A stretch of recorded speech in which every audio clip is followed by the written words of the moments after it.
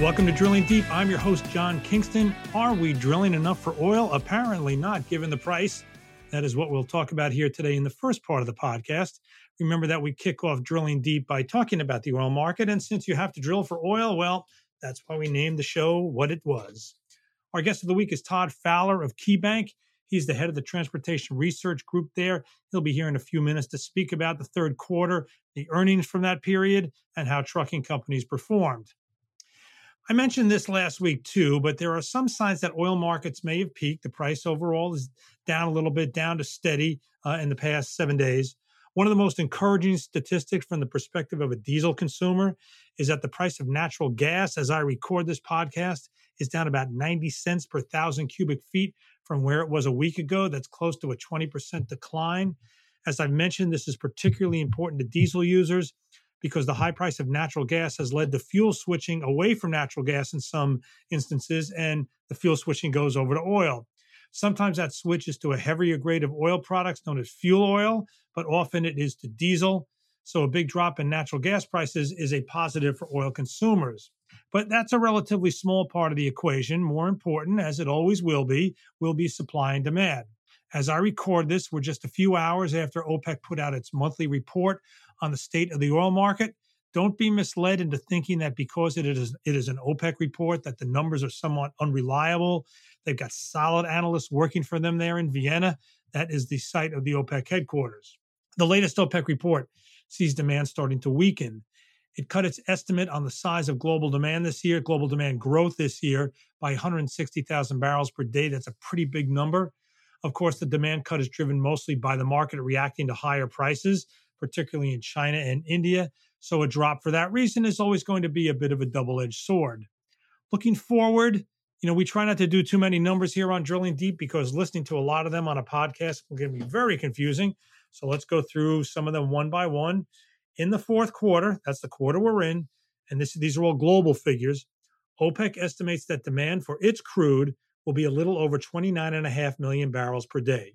The problem is that OPEC says its members produced less than 27.5 million barrels per day in October, so a pretty big gap between what was needed and what was produced.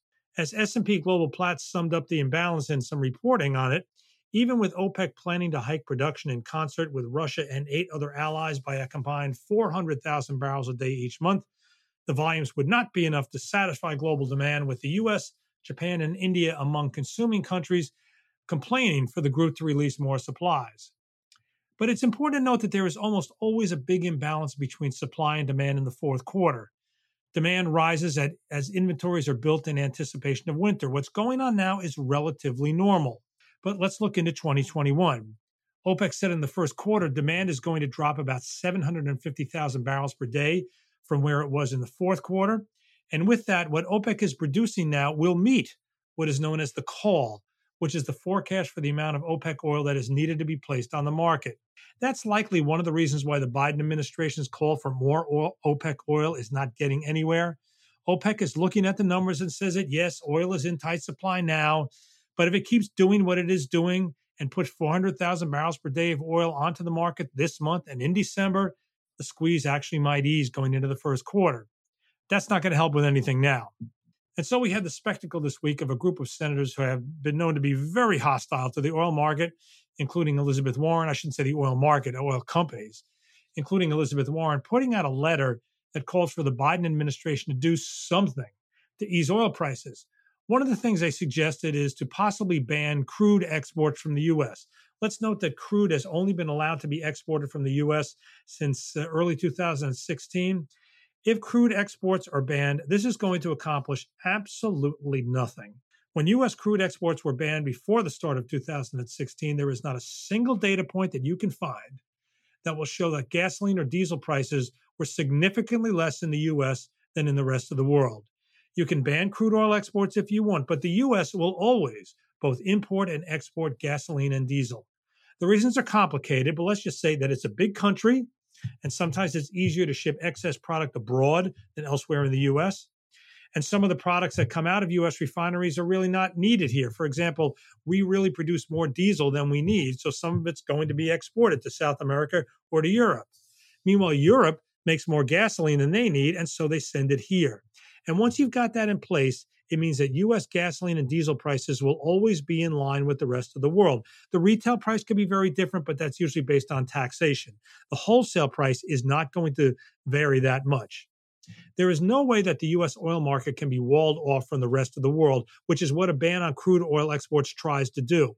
But what that ban could do is reduce the incentive to produce the light grades of crude oil that have found better markets in other parts of the world, because US refineries are just not set up to process them.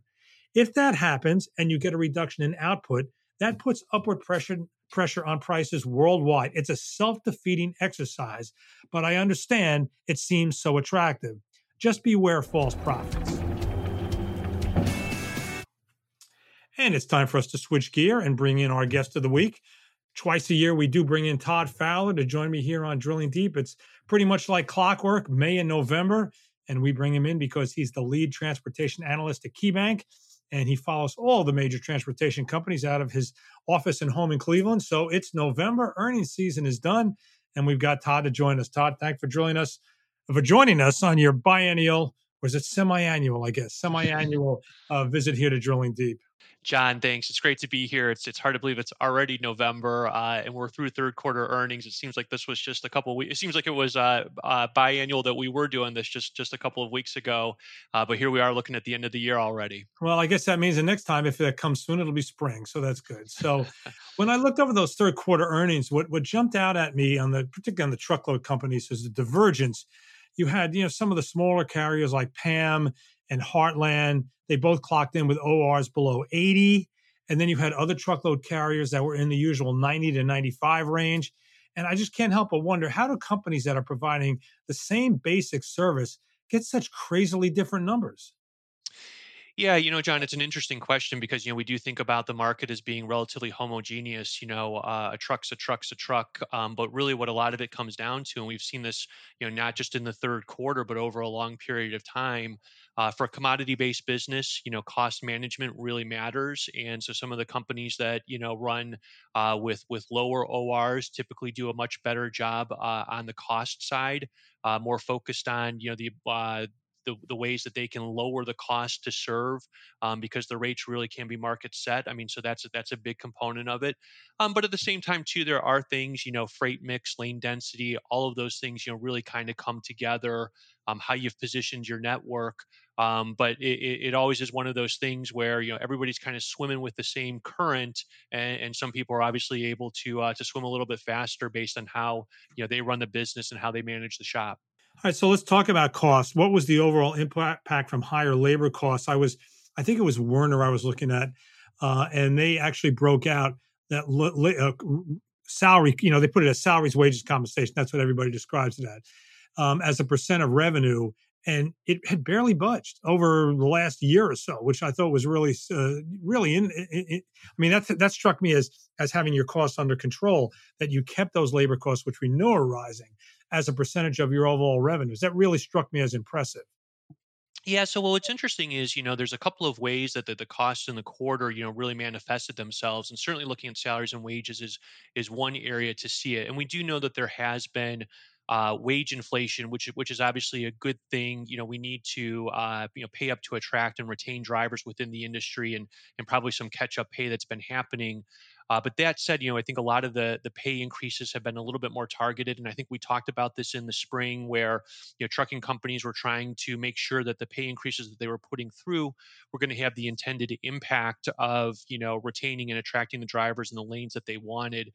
So we weren't seeing these big all across the board type wage increases, and a lot of these things have been being put into place for the past couple of quarters, and so it's kind of been being built into the numbers.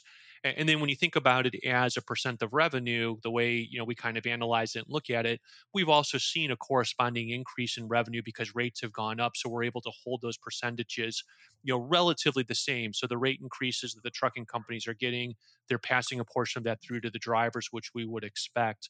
But the other areas where we have seen the impact of some cost inflation, and maybe it's just not as explicit as coming out, in a certain line item, is, and Werner's a good example of this.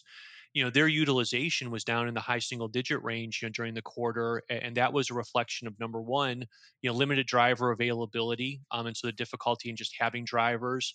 They also had some impact from the pandemic and the Delta variant, which was taking some drivers out of the trucks. And so where salaries and wages as a percent of revenue, really kind of held its own or looked okay with what we've seen historically. There were other areas like utilization that might have gotten impacted. Areas like purchase transportation or rents to use outside power might have gone up, and so we certainly are seeing cost inflation, and we're seeing the cost side of the equation be still very challenging, and something that all of the companies are working through right now. And how do you define utilization? Um, It's not a line item. So what number do you look at to get that? Yeah, sorry. So when we're talking about utilization, we're looking at the number of miles that they're able to run on their equipment, and so basically, it can be impacted by how many trucks they have in service, and then how many trucks they're actually, or how many miles they're getting on their trucks. And so that was a number that was down on a year-over-year basis, I believe, in the high single-digit range. And again, the reflection there was they didn't have drivers to seat as many trucks, so the fleet was down, and then the trucks that they were running, they weren't getting as many miles on them, and that's reflection of what we're hearing with just the general congestion. Trucks are going into distribution centers; they're sitting a little bit longer, waiting to get them unloaded, and that has an impact on utilization as well. Right. So at that point, it doesn't really matter what you're paying people if you can't get them behind there and behind there to drive the miles. Let's talk about another cost. Of course, the whole goal of the trucking industry is to have diesel as a pass through. You cannot do that with 100% perfection. Are we getting to the point that diesel prices are impacting earnings? Yes, there are fuel surcharges, like I said, but these companies generally tend to report at least the truckload companies, 10 to 12% empty miles, and there's no surcharge for that. You got to pay it. So is it becoming a headwind? Yeah, look, I mean, I'd say that on the margin, and you've got the math exactly right. I mean, there's going to be a portion that every truckload carrier isn't able to recoup, with a surcharge, and that 10 to 15%, I think, is a very good ballpark number. So, for that 10 to 15% where you're not getting a fuel surcharge, if your fuel price is going up, there will be an impact. And so, the simple math, and not to get too much into the numbers, but if diesel prices are up 20% year over year, and that's 10% of your miles that aren't getting recovered, that can be a 200 basis point kind of impact to the margin. And we certainly didn't see that level of deterioration from fuel in of itself in the quarter. And again, obviously, this was a very strong rate environment, and positive pricing both on the contract side and the spot side can help offset some of these costs. But look, we can go right down the income statement, and we've talked about wages. We've talked about fuel costs. Insurance has been an issue now for several years. It wasn't something that really kind of jumped out, during the earnings period. But these are all things that are kind of accumulating, and really that trucking companies really need to push rates to help offset the costs that they're seeing, kind of across the P&L. Now, in a couple of calls that I listened to, speaking of rates, you did hear some of the CEOs crowing about their contract renewals, that they liked the numbers that they were getting. What do you sat in on more calls than I did, and I'm sure you tracked them all. Where are you seeing those contract renewals coming in at? Yeah, so what's really interesting is in this current environment. I mean, we're certainly hearing contracts that have been signed here in 21 and very recently. So think kind of midway through the year, which is really where a lot of the bidding starts to die down. We were hearing things that were easily very comfortably in the mid-teens, if not even in the high-teen type level. And you have to think about that as being an average. So not everybody's signing a rate at that level. Some people might be above that, some people might be below that, and really, John, I mean, those are contract rates that even even in the spring, when we were doing this 6 months ago, I would have said, that those are pretty healthy rates. And so the fact that that was the realization of what we've seen has been very strong. I think to your point, what you picked up on the conference calls, which was very interesting to us, is typically trucking companies are very hesitant to talk about rates, particularly as you go into 2022, where it's right around the corner for us. I mean, it's an eternity, and a lot of things can change, in the freight markets, and the ability to secure rates, 6 months from now or 9 months from now. There's a lot of variables. But we heard a lot of conviction from carriers that rates could be up, contract rates, could be up or should be up in the double digit range again next year in 22. So very strong environment right now, and a lot of confidence about seeing that sustain going into next year. Had there been enough contract renewals that it was impacting third quarter numbers? Yeah, at this point, we really should see, the heavy bid season happens kind of in the spring and early summer, and the intention there is to reset the contracts so they're in place for the traditional, fall and holiday peak. So at this point, in the third quarter, I would say on average, and again, this is just kind of a ballpark number, most truckload carriers probably had well north of, 80% of their new rates in place during the quarter. There's always going to be a couple of stragglers, but I would say that the third quarter is probably a pretty good proxy for having the new contracts or the contracts that were out to bid in the first part of the year implemented in the rate base in the second part. Now, this is kind of a good news, bad news question, but are you seeing companies starting to throw off more free cash flow simply because they can't spend as much on new trucks as maybe they'd like to, because the trucks just aren't there to be bought because of the entire problem with building any kind of and all the problems at all the OEM manufacturers? We certainly are, and we actually, we put out, some research on this earlier in the year, when we started to see some of the production issues. And there's a couple of things that are driving the free cash generation. Number one, to your point earlier, when we start to see better margins, better earnings, that throws off more free cash in and of itself. So kind of the improved margins. Number one, that helps. And then number two, on the capital side or the equipment side, we're seeing two things at play. And the first is, we've seen CapEx expectations come down, not because people don't want to buy trucks. They certainly want to buy trucks. They want to grow their fleets. They want to have young trucks. It's just with the production delays, you can't get trucks right now. So people are spending less on equipment than what they initially expected when they're making more money. And then the other piece too is, and we saw this during the quarter, gains on or proceeds from selling used equipment have gone up very substantially. So we saw much higher gains, much higher proceeds from getting rid of your older equipment, and so you kind of put all of that into the equation, and we are getting very good free cash generation. Now, some of this, we'd call this a little bit of a capex holiday. We know that this lower capex, some of this is getting pushed, out into 2022, maybe even into 2023. So we know that there will be a catch up period. And in theory, we'd kind of smooth and say, okay, we got to look at 21, 22, and 23 maybe combined. But right now, this environment has been very good from a free cash standpoint. So that obviously would mean that if you've got more free cash flow, you presumably the cash position of a lot of companies got healthier. Everyone that I looked at, certainly they were sitting on more cash than they were at the end of 2020. Do you think that suggests more M&A activity, or maybe just another round of payment of special dividends? Well, I think it's going to be a little bit of all of the above. And, again, I mean, we understand that people need to step up and buy equipment. And so we do expect to see, CapEx, stepping up as we move into 22 and into 23. So some of that will be earmarked for new rolling stock. However, this is an environment where, number one, we are seeing a step up in M&A, and people looking for, if it's difficult to grow organically because you can't add drivers, maybe it makes sense to go out and look for acquisitions that make sense both within your existing business line, or maybe looking to do something a little bit different. And we haven't seen that so much in the truckload space, but we're seeing that kind of outside of the truckload space where brokerage or some other offerings seem to be very attractive, and we're seeing some M&A there. And then within the truckload space, return of capital through special dividends has certainly been one of the uses of capital for these companies for a long period of time. And given the balance sheets and kind of the availability or places to park their cash, think that that's something that's very likely.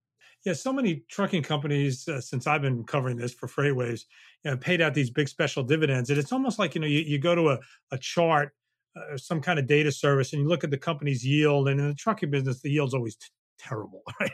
It's almost non-existent. And then you realize that that's not necessarily indicative of the true return, since so many of them will return capital to their shareholders via special dividend, which is kind of depressing in some ways because it indicates that maybe they don't feel they've got any other great opportunities out there to invest in.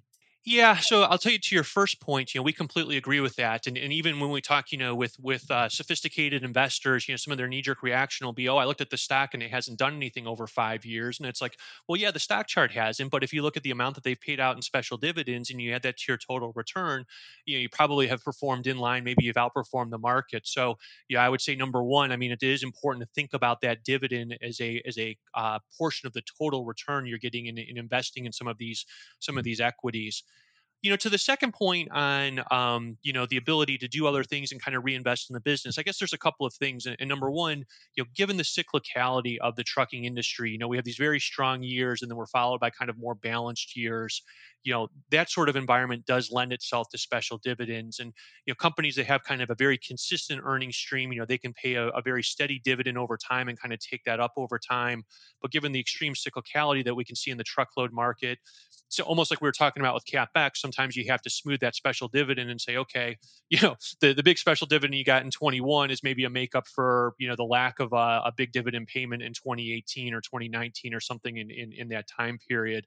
But yeah, I mean, to your point, again, I mean, overall, I think a lot of the companies that we're talking about, they would love to grow. The market's very strong right now, but there are some natural restrictions just being able to go out and do that. If it's drivers, if it's equipment, or if it's just the fact that in a very strong market, you realize that at some point down the road this may not last, and so you just don't want to throw 20% more trucks into your fleet because you might not have the demand for that a couple years down the road.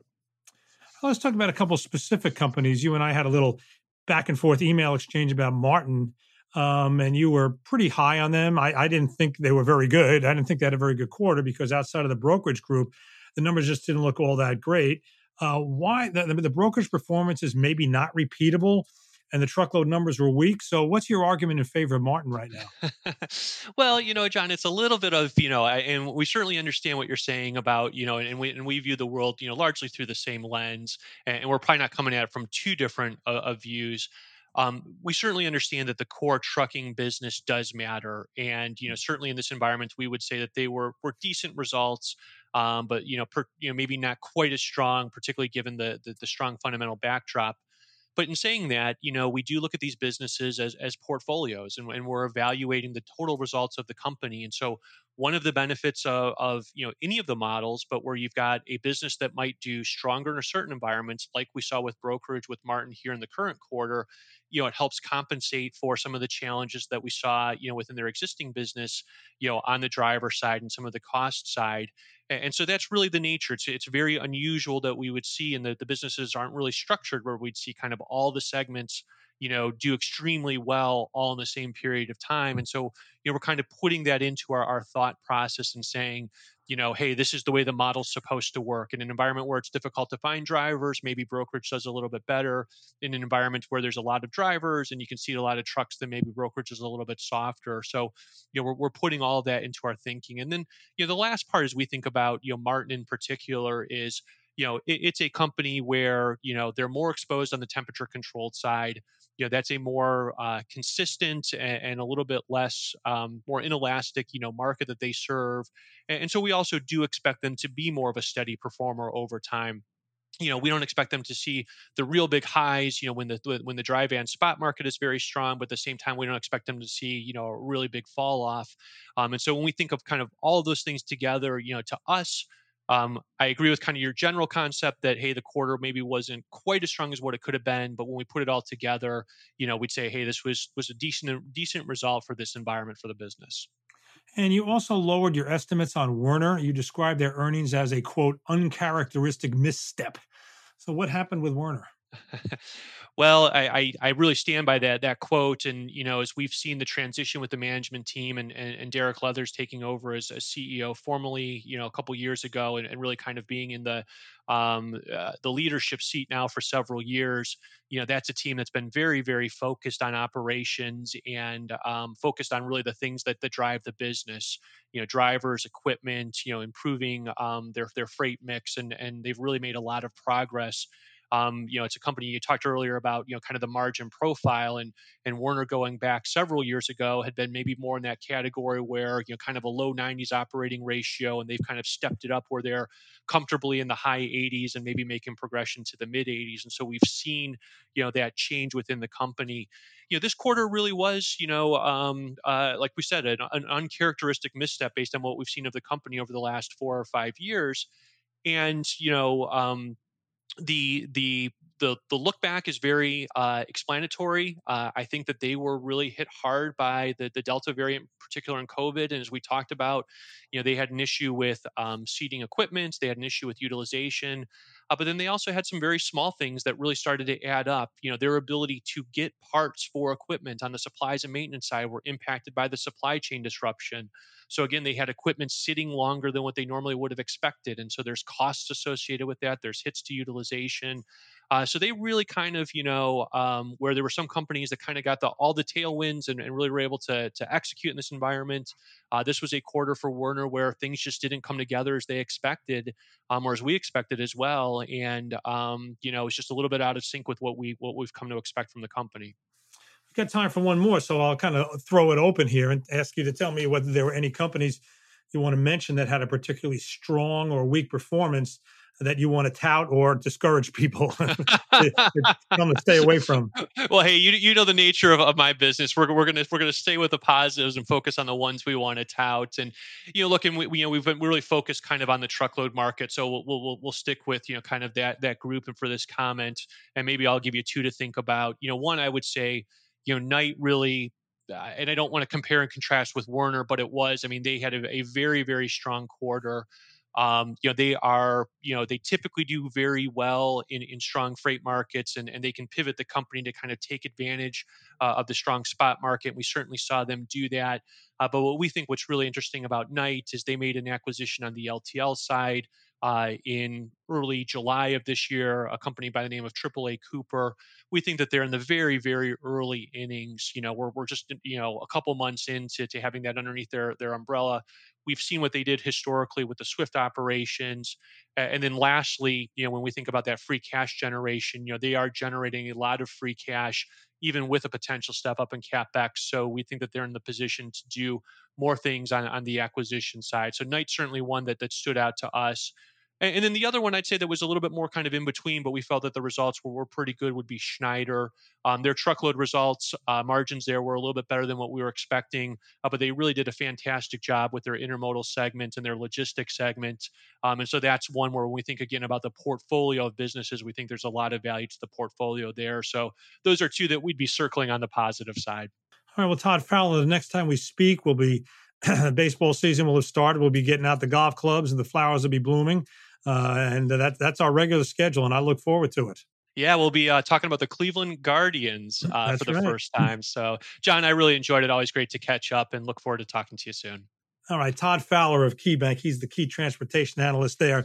And you have been listening to Drilling Deep. Drilling Deep is part of the FreightCast family of podcasts from FreightWaves. You can find us on all of the leading podcast platforms. I've been your host, John Kingston, and please join us again.